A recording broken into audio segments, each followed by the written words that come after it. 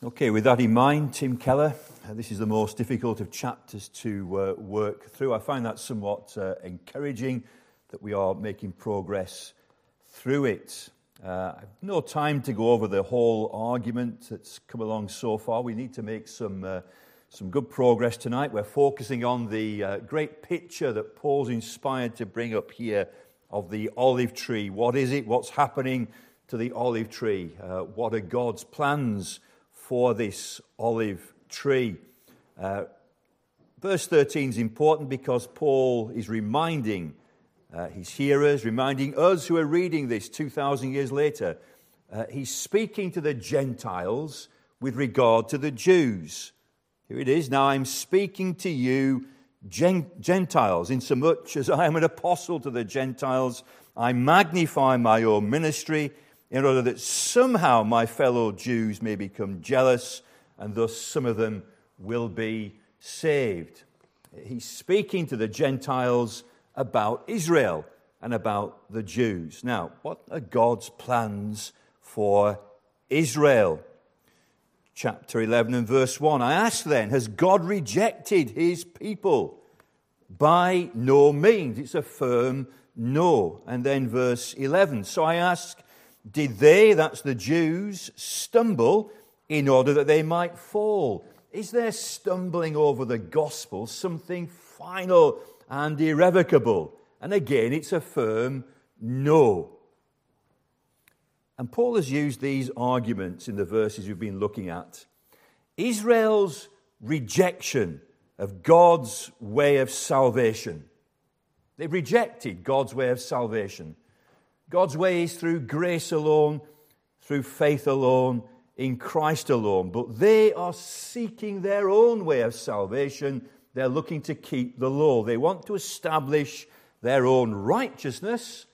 And in doing that, when grace has appeared in Jesus Christ, they reject it. They stumble over the simple gospel of the grace of God. But through that, through Israel stumbling and rejecting gloriously, Paul says, it's given opportunity for the gospel to be preached to the whole world, to the Gentiles. Now, you see that throughout the book of Acts. Now, Paul going to a new city would always start in the synagogue. Now, you imagine if the Jews had to a man and a woman and a child and a young person receive the gospel. You can imagine that the gospel would have become just part of Judaism. Would it have broken out of Jerusalem without the great persecution that came against the word, that shot out many to gossip the gospel wherever they went? No, it was under persecution, initially from the Jews, that brought the spread of the gospel to the Gentiles. But also the third thing that Paul has been saying is, the Jews now seeing the blessing coming to the Gentiles, that the Gentiles are actually receiving that which they were seeking but hadn't found it, they become jealous, even envious of what the Gentiles have. And thus some of the Jews are brought to seek reality and they are converted. Think about that. That challenges again. The Jews, seeing the wonder of living Christianity in the life of Gentiles, are provoked to become envious. And so some of them are converted. And that challenge me again, challenge you again. Do we make anybody jealous or envious of what we simply have without saying anything? The way we conduct ourselves, our attitudes, our responses, our lifestyle. Do people say, do they point at you and me and look at you and me saying, well, I wish I had what he or she has? Well, that's the first 3 points that Paul brings out in these verses. First of all, that the Jews are going to reject, and they have rejected God's way of salvation. That opens the doors for Gentiles to be saved, and Gentiles being saved provokes the Jews to envy. Thus some of them are saved also. But then this matter we've been looking at in recent weeks, at some future point, it does seem there will be a great ingathering of Jews into the kingdom. So verse 12. Now if there the Jews' trespass means riches for the world, And if there, the Jews, failure means riches for the Gentiles, how much more will there, the Jews, full inclusion, whatever that might mean? Verse 15. For if there, the Jews, rejection means the reconciliation of the world, what will their acceptance mean but life from the dead? Their full inclusion, their acceptance of the gospel of grace, their inclusion in Christ, and then moving towards this great verse 26, in this way all Israel will be saved. As it is written, the deliverer will come from Zion, he will banish ungodliness from Jacob, and this will be my covenant with them. I will take away their sin. Now, that's as far as we've got. And last Sunday evening on the Zoom meeting, we got to discussing this matter of the future of Israel, and I accepted that there are a wide number of views, two dominant views, that all Israel means the steady ingathering of Jews and Gentiles into the kingdom, and thus all Israel will be saved. That's wonderful. There's nothing new in that, though. Whatever Paul is speaking about is going to make him burst out with these words. Oh, the depth of the riches and wisdom and knowledge of God. How unsearchable are his judgments. How inscrutable his ways. For who has known the mind of the Lord? Or who has been his counselor? Or who has given a gift to him that he might be repaid? For from him and through him and to him are all things. To him be glory forever. Amen. This incredible doxology comes at the end of chapter 11, which completes the argument of chapters 9, 10, and 11. So it's wonderful, a slow ingathering in of Jews and Gentiles, and thus all Israel will be saved. But the position I said last week, I reluctantly come to, because I'm slowly working through these chapters. We've been a number of years in Romans, is that it does indeed point to some astonishing ingathering of Jews at the end of the age and the culmination of all things. Two outstanding signs must be fulfilled before Christ returns. One, and this is uncontroversial, the gospel preached to all nations. And some will be lax, saying, well, it hasn't been preached there yet, so we don't have to worry yet. I don't have to become a Christian until people from that nation are converted. But we fail to remember, who knows what God has done in the past in those nations? Maybe they're already in. Can't second guess God. And then in the Zoom meeting last week, somebody did say, well, here's a point. If it is that there will be some great ingathering of Jews before the Lord returns, well, we haven't seen that yet, so Christ can't come tonight, can he? I thought that's a good question. I pondered that for a little while. Then I thought about the first redemption of all Israel. And at the darkest moment in Egypt, when all was doom and gloom and despair, they were redeemed overnight. Yeah, it was only overnight. Take a lamb, put the blood on the doorposts, eat it, get ready to flee. And the angel of death passed over. Get out, and there was the Exodus and the crossing of the Red Sea. It was a matter of hours that God redeemed all Israel on that occasion. I don't know how he's going to fulfill his promise to his ancient people. They'll only be saved by grace alone, through faith alone, in Christ alone. But we can't be complacent. It might happen tonight. What's happening? Do you know what's happening in Israel right now? I don't know. Could he save his people overnight? How long did it take you to come to faith? We're speaking about a revival of staggering proportions in a nation. We've seen it in Wales, but it took a number of months. It's happened in Korea. It took quite a while.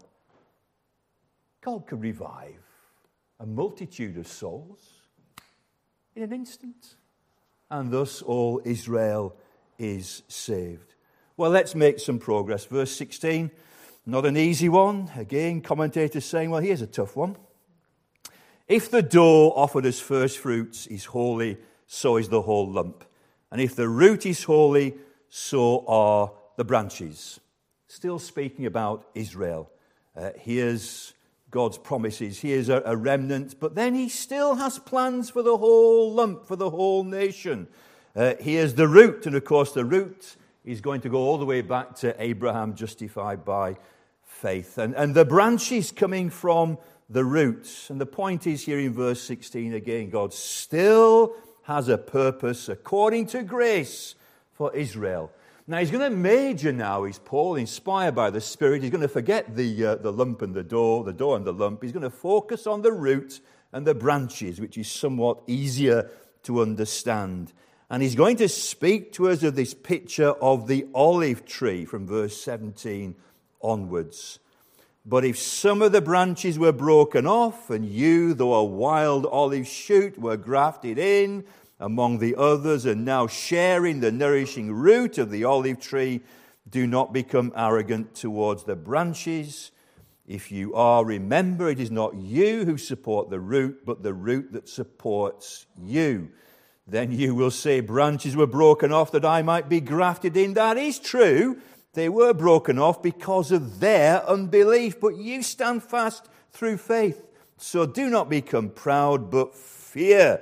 For if God did not spare the natural branches, neither will he spare you. Tricky verses here. Note then the kindness and severity of God, severity towards those who have fallen, but God's kindness to you, provided you continue in his kindness. Otherwise you too will be cut off. And even they, if they do not continue in their unbelief, will be grafted in, for God has the power to graft them in again. For if you were cut off from what is by nature a wild olive tree and grafted, contrary to nature, into a cultivated olive tree, how much more will these, the natural branches, be grafted back into their own olive tree? I think this passage is fairly simple, isn't it? Can we finish there? It's fairly straightforward. There's an olive tree. What is the olive tree? Well, the olive tree is Israel. What are the roots? Well, it's the root of Israel. It's Abraham. You might include Isaac and Jacob and the 12 tribes of Israel. You might go on to Jesse and David, and then we go on to great David's greater son, the Lord Jesus Christ. But it's all going back to Abraham, who believed God and was justified. Justification by faith alone in God's promise of the one who was to come. And Abraham believed it, and it was credited to him as righteousness. So who are the natural branches? Not rocket science here. It is all Jews of all times. Now those branches are of two types, aren't they? There are some, and Paul says some, who are fruitful. But there are some, and again Paul says some, conservatively, who are not producing fruit. They are barren. They are dead. When Paul says some, really he does mean many. It's the great majority, it seems. They are dead. And the dead natural branches, because they're not producing fruits, they might be physical Israel, but they are not spiritual Israel. So they are being cut off from the olive tree. Why? Because of their unbelief. Verse 17. But if some of the branches were broken off, and verse 20, they were broken off because of their unbelief. The Jews, generally speaking, throughout the Old Testament, into the time of Paul, going to the synagogue, some believed, many were antagonistic. So the gospel is preached to the Gentiles, and they receive it gladly. And they are grafted in to the olive tree. Now they're wild. It's a wonderful picture of you and me, the Gentiles. A wild bunch. Wild olive tree. No culture at all, not cultivated. utterly wild. But the dead branches, here's physical Israel. They're not spiritual Israel. They don't believe. They're rejecting God's way of salvation. They can't get grace. They just can't get around it. We must do something. I thank you, I'm not like other men. I fast, I pray. I'm not like this tax collector. The tax collector, God have mercy on me, a sinner. I tell you, he goes home justified rather than him. He's cut off. It's like, very much like Jesus speaking in John chapter 15. You know the verses well. I'm sure it's worth reading them. I am the true vine. My Father is the vine dresser. Every branch in me that does not bear fruit, he takes away. And every branch that does bear fruit, he prunes. That's pretty painful. You know, if you're a productive branch tonight, you're going to get some pruning. Can't be nice. I mean, Joe's just got some new secateurs. I saw the bushes quivering. But no, she went off there and snip, snip, snip. But it can't be nice for them.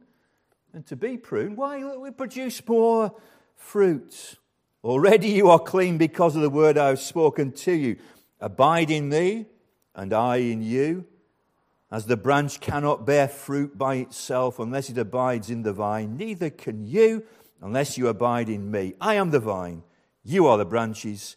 Whoever abides in me and I in him, he it is that bears much fruit, for apart from me you can do nothing. If anyone does not abide in me, he is thrown away like a branch that withers, and the branches are gathered and thrown into the fire and burned. The words of Jesus himself. And now we have this picture of the olive tree. The roots, Abraham. The branches, all Jews in all times. But there are two types. Some are just simply physical Israel, not producing any fruit. What matters is that we are spiritual Israel, believing as Abraham believed. And so, those that are just physical Israel, they're cut off. Cut off. And then wonderfully, others are grafted in. But see how they are described. But if some of the branches, verse 17 again, were broken off, and you, speaking to you Gentiles now, remember, I'm speaking to you Gentiles, and you, although a wild olive shoot, were grafted in among the others, and now share in the nourishing root of the olive tree. We were grafted in. That's speaking about you and me now. We're included in this picture tonight. If you're a Gentile, if you're not a Jew, you're a Gentile. Speaking about you. I'm speaking to you Gentiles, says the Lord. You were wild, and you have been brought in. You and me. Glory to God. And we are sharing tonight in the goodness of the roots. Going all the way back to Abraham. We've been grafted in. Wild olive shoots grafted into the tree. Abraham, the father of the faithful. We stand on the Old Testament pictures and types and shadows and the prophecies and the promises. We're standing as Abraham stood. We are rooted and grounded in the Old Testament gospel, which is the New Testament gospel. But it's in types and shadows and pictures and prophecies pointing towards a great event that we now rejoice in. Faith alone, in Christ alone. So that's the tree.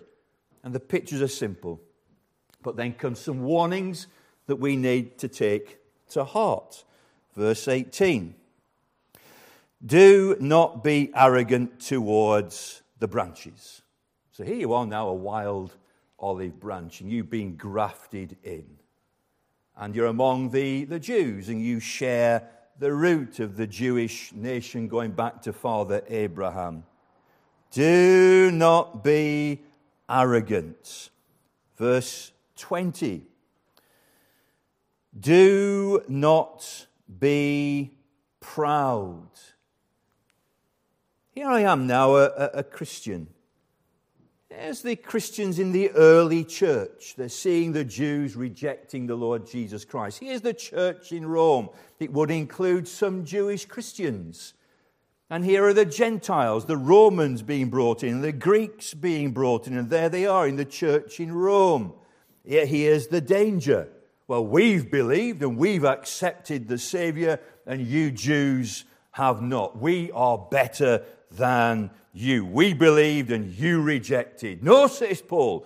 No, don't be arrogant and do not be proud.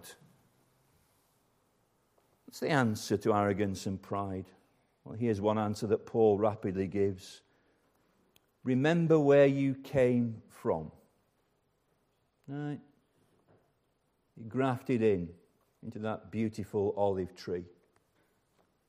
Remember where you came from. Remember, it's the root that's supporting you, not you that's supporting the root. You've been grafted in. But here's how Paul, inspired by the Spirit, describes the Gentiles.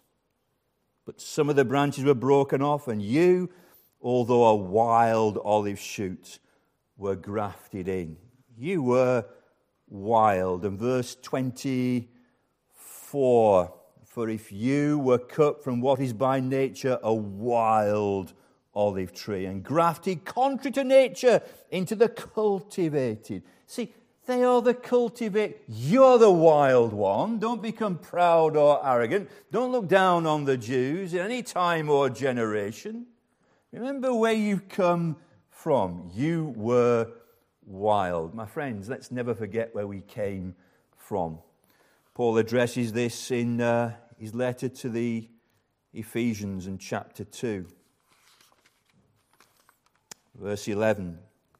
Therefore remember that at one time you Gentiles in the flesh, called the uncircumcision by what is called the circumcision, which is made in the flesh by hands. Remember that you were at that time separated from Christ, alienated from the commonwealth of Israel, and strangers to the covenants of promise, having no hope and without God in the world. But now in Christ Jesus, you who once were far off are being brought near by the blood of Christ. We were nothing. We were wild. We were far away. How can there be any arrogance or pride in the life of a Christian? He, by his grace and the blood of Christ, brought you in. Echoing those words, Peter writing his first letter.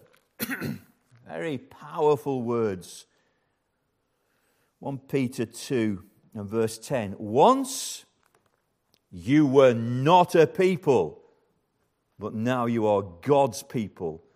Once you had not received mercy, but now you have received mercy. My friends, listen, tonight, listening on YouTube, here in the chapel, never, never, never forget where you came from. Never forget. I was chatting yesterday to a couple, asking about, again, conversion experience. And thinking back, well, it's not very long, one said, you can quickly forget, can't we? We can quickly forget. Never forget. For me, it's 45 years coming up this summer. 45 years converted. Anyone know when I was converted how old I was? Yeah, it was about, I think I was 19. Have I mentioned that? I was 19. And 45 years, almost 45 years, I'm soon going to be 64. And I can't forget. I mustn't forget. If I do, a tendency to become proud or arrogant. I know where I came from. I can't remember where this song was sung. I haven't heard it for many, many years. He brought me in. He brought me in. Oh, I thank God he brought me in. When I look out yonder, where I might have been, Hold it together now. I praise God. He brought me in.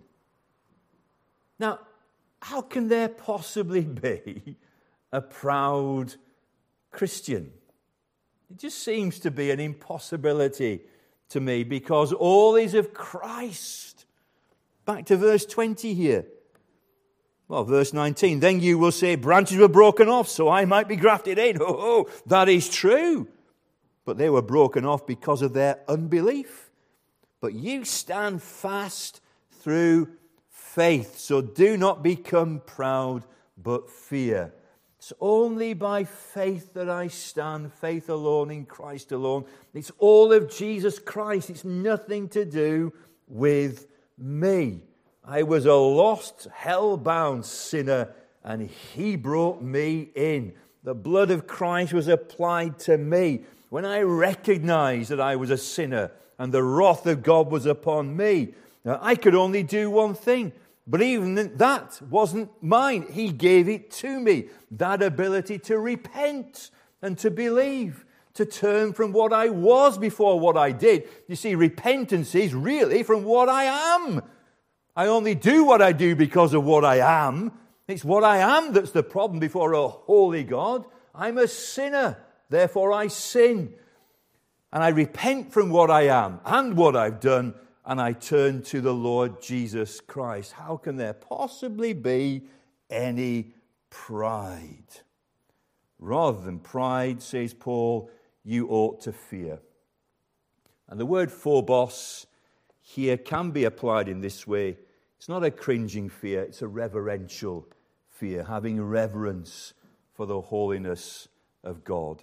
Now, Paul concludes his argument here for tonight, or what we have for tonight. Verse 22, note then, take note, some lessons to learn in conclusion. Note then, the kindness and the severity of God. Severity towards those who have fallen, but God's kindness towards you. The severity of God. God will never lower His standard. He is a holy being. God, Father, Son, and Holy Spirit. The only way to approach Him is to have a righteousness equal to His. How can I have such a righteousness? My own righteousness through the law is hopeless. All my human efforts are just like filthy rags. We stink before Him. We're an offense to Him. All He can do is pour out His wrath upon sin and arrogance and pride. God is severe towards sin, for He is holy. But also remember His kindness in Jesus Christ. There's grace there. The sinner, the foul, stinking sinner, is accepted in Christ because of that great exchange. He lived for me, He died for me, He rose again. I repent of what I am and what I've done. I turn to Christ. He takes my filthy rags. He pays the penalty on Calvary. I'm not left neutral or naked. That's not enough to satisfy God. I need a righteousness, so I'm given His clean life that covers me. And with that I approach God. It's all of grace. I note His severity. I revel in His kindness. And we sang, well, we didn't sing. We sang in our hearts this morning, Jesus, strong and kind. His severity, His kindness, His strength and His kindness. The third thing to note and to really impress upon us tonight is that we need to keep it real.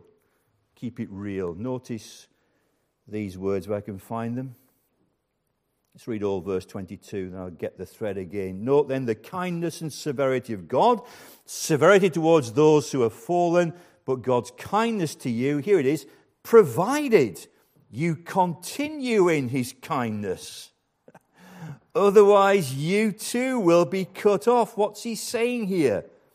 Choppy waters now, and even if they, if they do not continue in their unbelief, will be grafted in, for God has power to graft them in again. For if you were cut off from what is by nature a wild olive tree and grafted in, contrary to nature, into the cultivated olive tree, how much more will these natural branches be grafted back into their own olive tree? So what is this? But God's kindness to you, provided you continue in his kindness, otherwise you too will be cut off. Now, here's a church now. And we can take the picture for us. Here's the olive tree. If you're a member of this church, you're a branch in the olive tree. But here's the question, don't be arrogant. Rather fear, have a reverential fear. Am I producing fruit? Or am I a barren branch? Let's examine ourselves. God will only receive into glory those who are genuine, those who have that fruit of repentance towards God and faith in Jesus Christ. Am I real? Am I real? So he's saying you need to continue in God's kindness. And the genuine Christian will always continue. Now we have our ups and downs and times of backsliding, but we need to keep it real. I was talking to, let me just mention this part of the podcast that I've been doing for a while now. There's some one-off specials being done. The first was released yesterday, so you can hear it on Spotify or iTunes or Podbean. That was a new one to me as well. But Podbean, really easy to get on to podcasts with.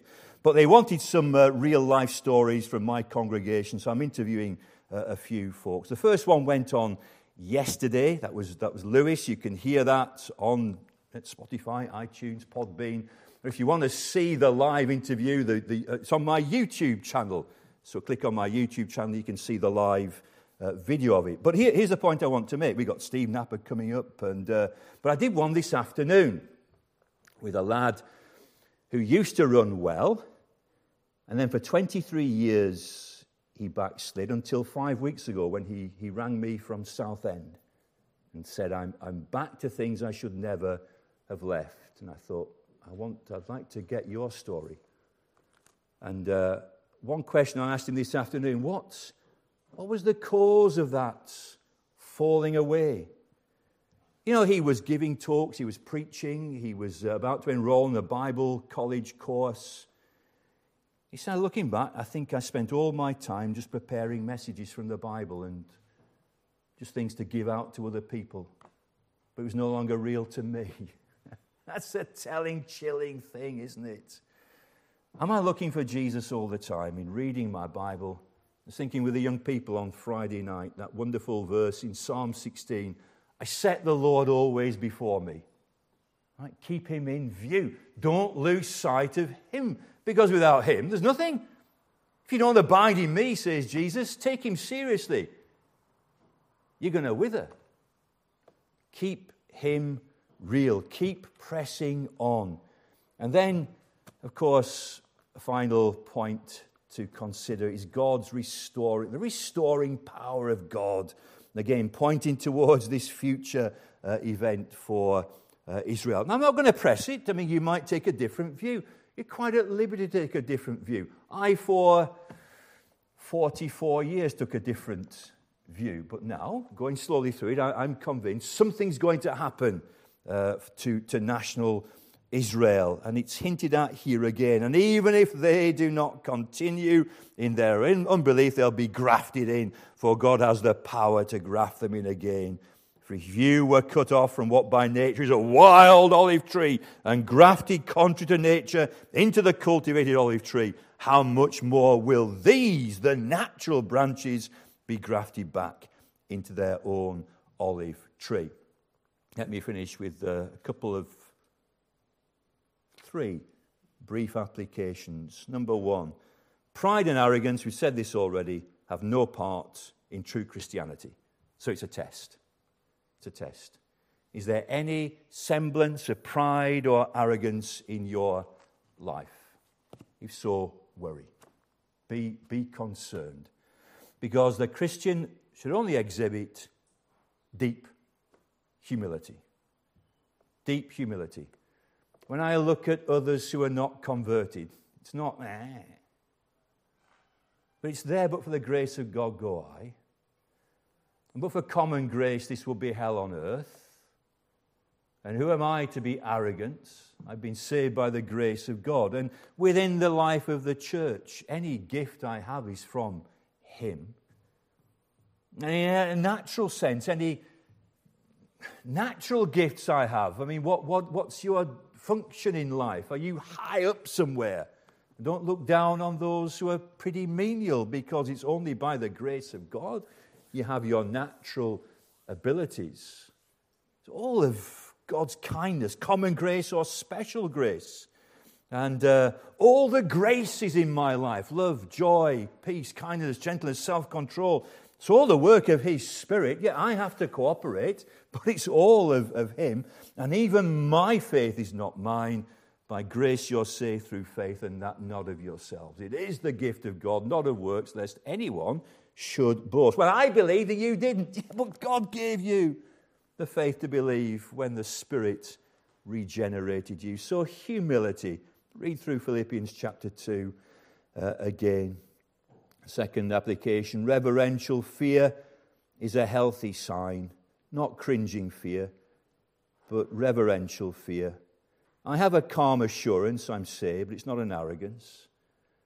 And so Paul says in Philippians 2:12, work out your own salvation with fear and trembling, for it is God who works in you to will and to do according to His good pleasure. Satan will drive us to doubt, as we thought about this morning, and that leads to despair. Jesus will lead us to test. So in 2 Corinthians 13 and verse 5, test yourselves and see whether you are in the faith. Why does he ask us to do that? Because some who are members of churches are not genuine. And better find out now than too late. So test yourselves. And one test would be, is there arrogance or pride in my life? Or is that deep humility that Jesus exhibited being reflected in me? If I find I'm self-deceived, glory to God, there's time to repent and to trust in Christ. But also we're asked to test ourselves, because when we find we pass the test, as Paul is confident of with the Corinthians, then it brings us that reassurance and joy. And a final point I'd make on this, because of the power of God, never, ever despair about anyone being saved. Doesn't matter who it is, what background, where they're from, how many times they've heard or haven't heard, never despair, because God has power to graft them in. There are no hopeless cases. Let's pray. Father, thank you for a brief time in your word. Difficult chapter, but really quite a simple picture for us tonight. Help us to take it in. Help us always to remember where we came from, the wildness of out there, and we have been brought in. Keep us humble, and may we shine humility to those around and about us. May there be something wonderfully attractive about the way we conduct ourselves.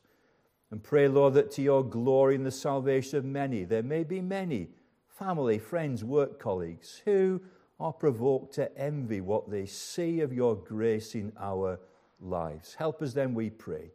In Christ's name, amen.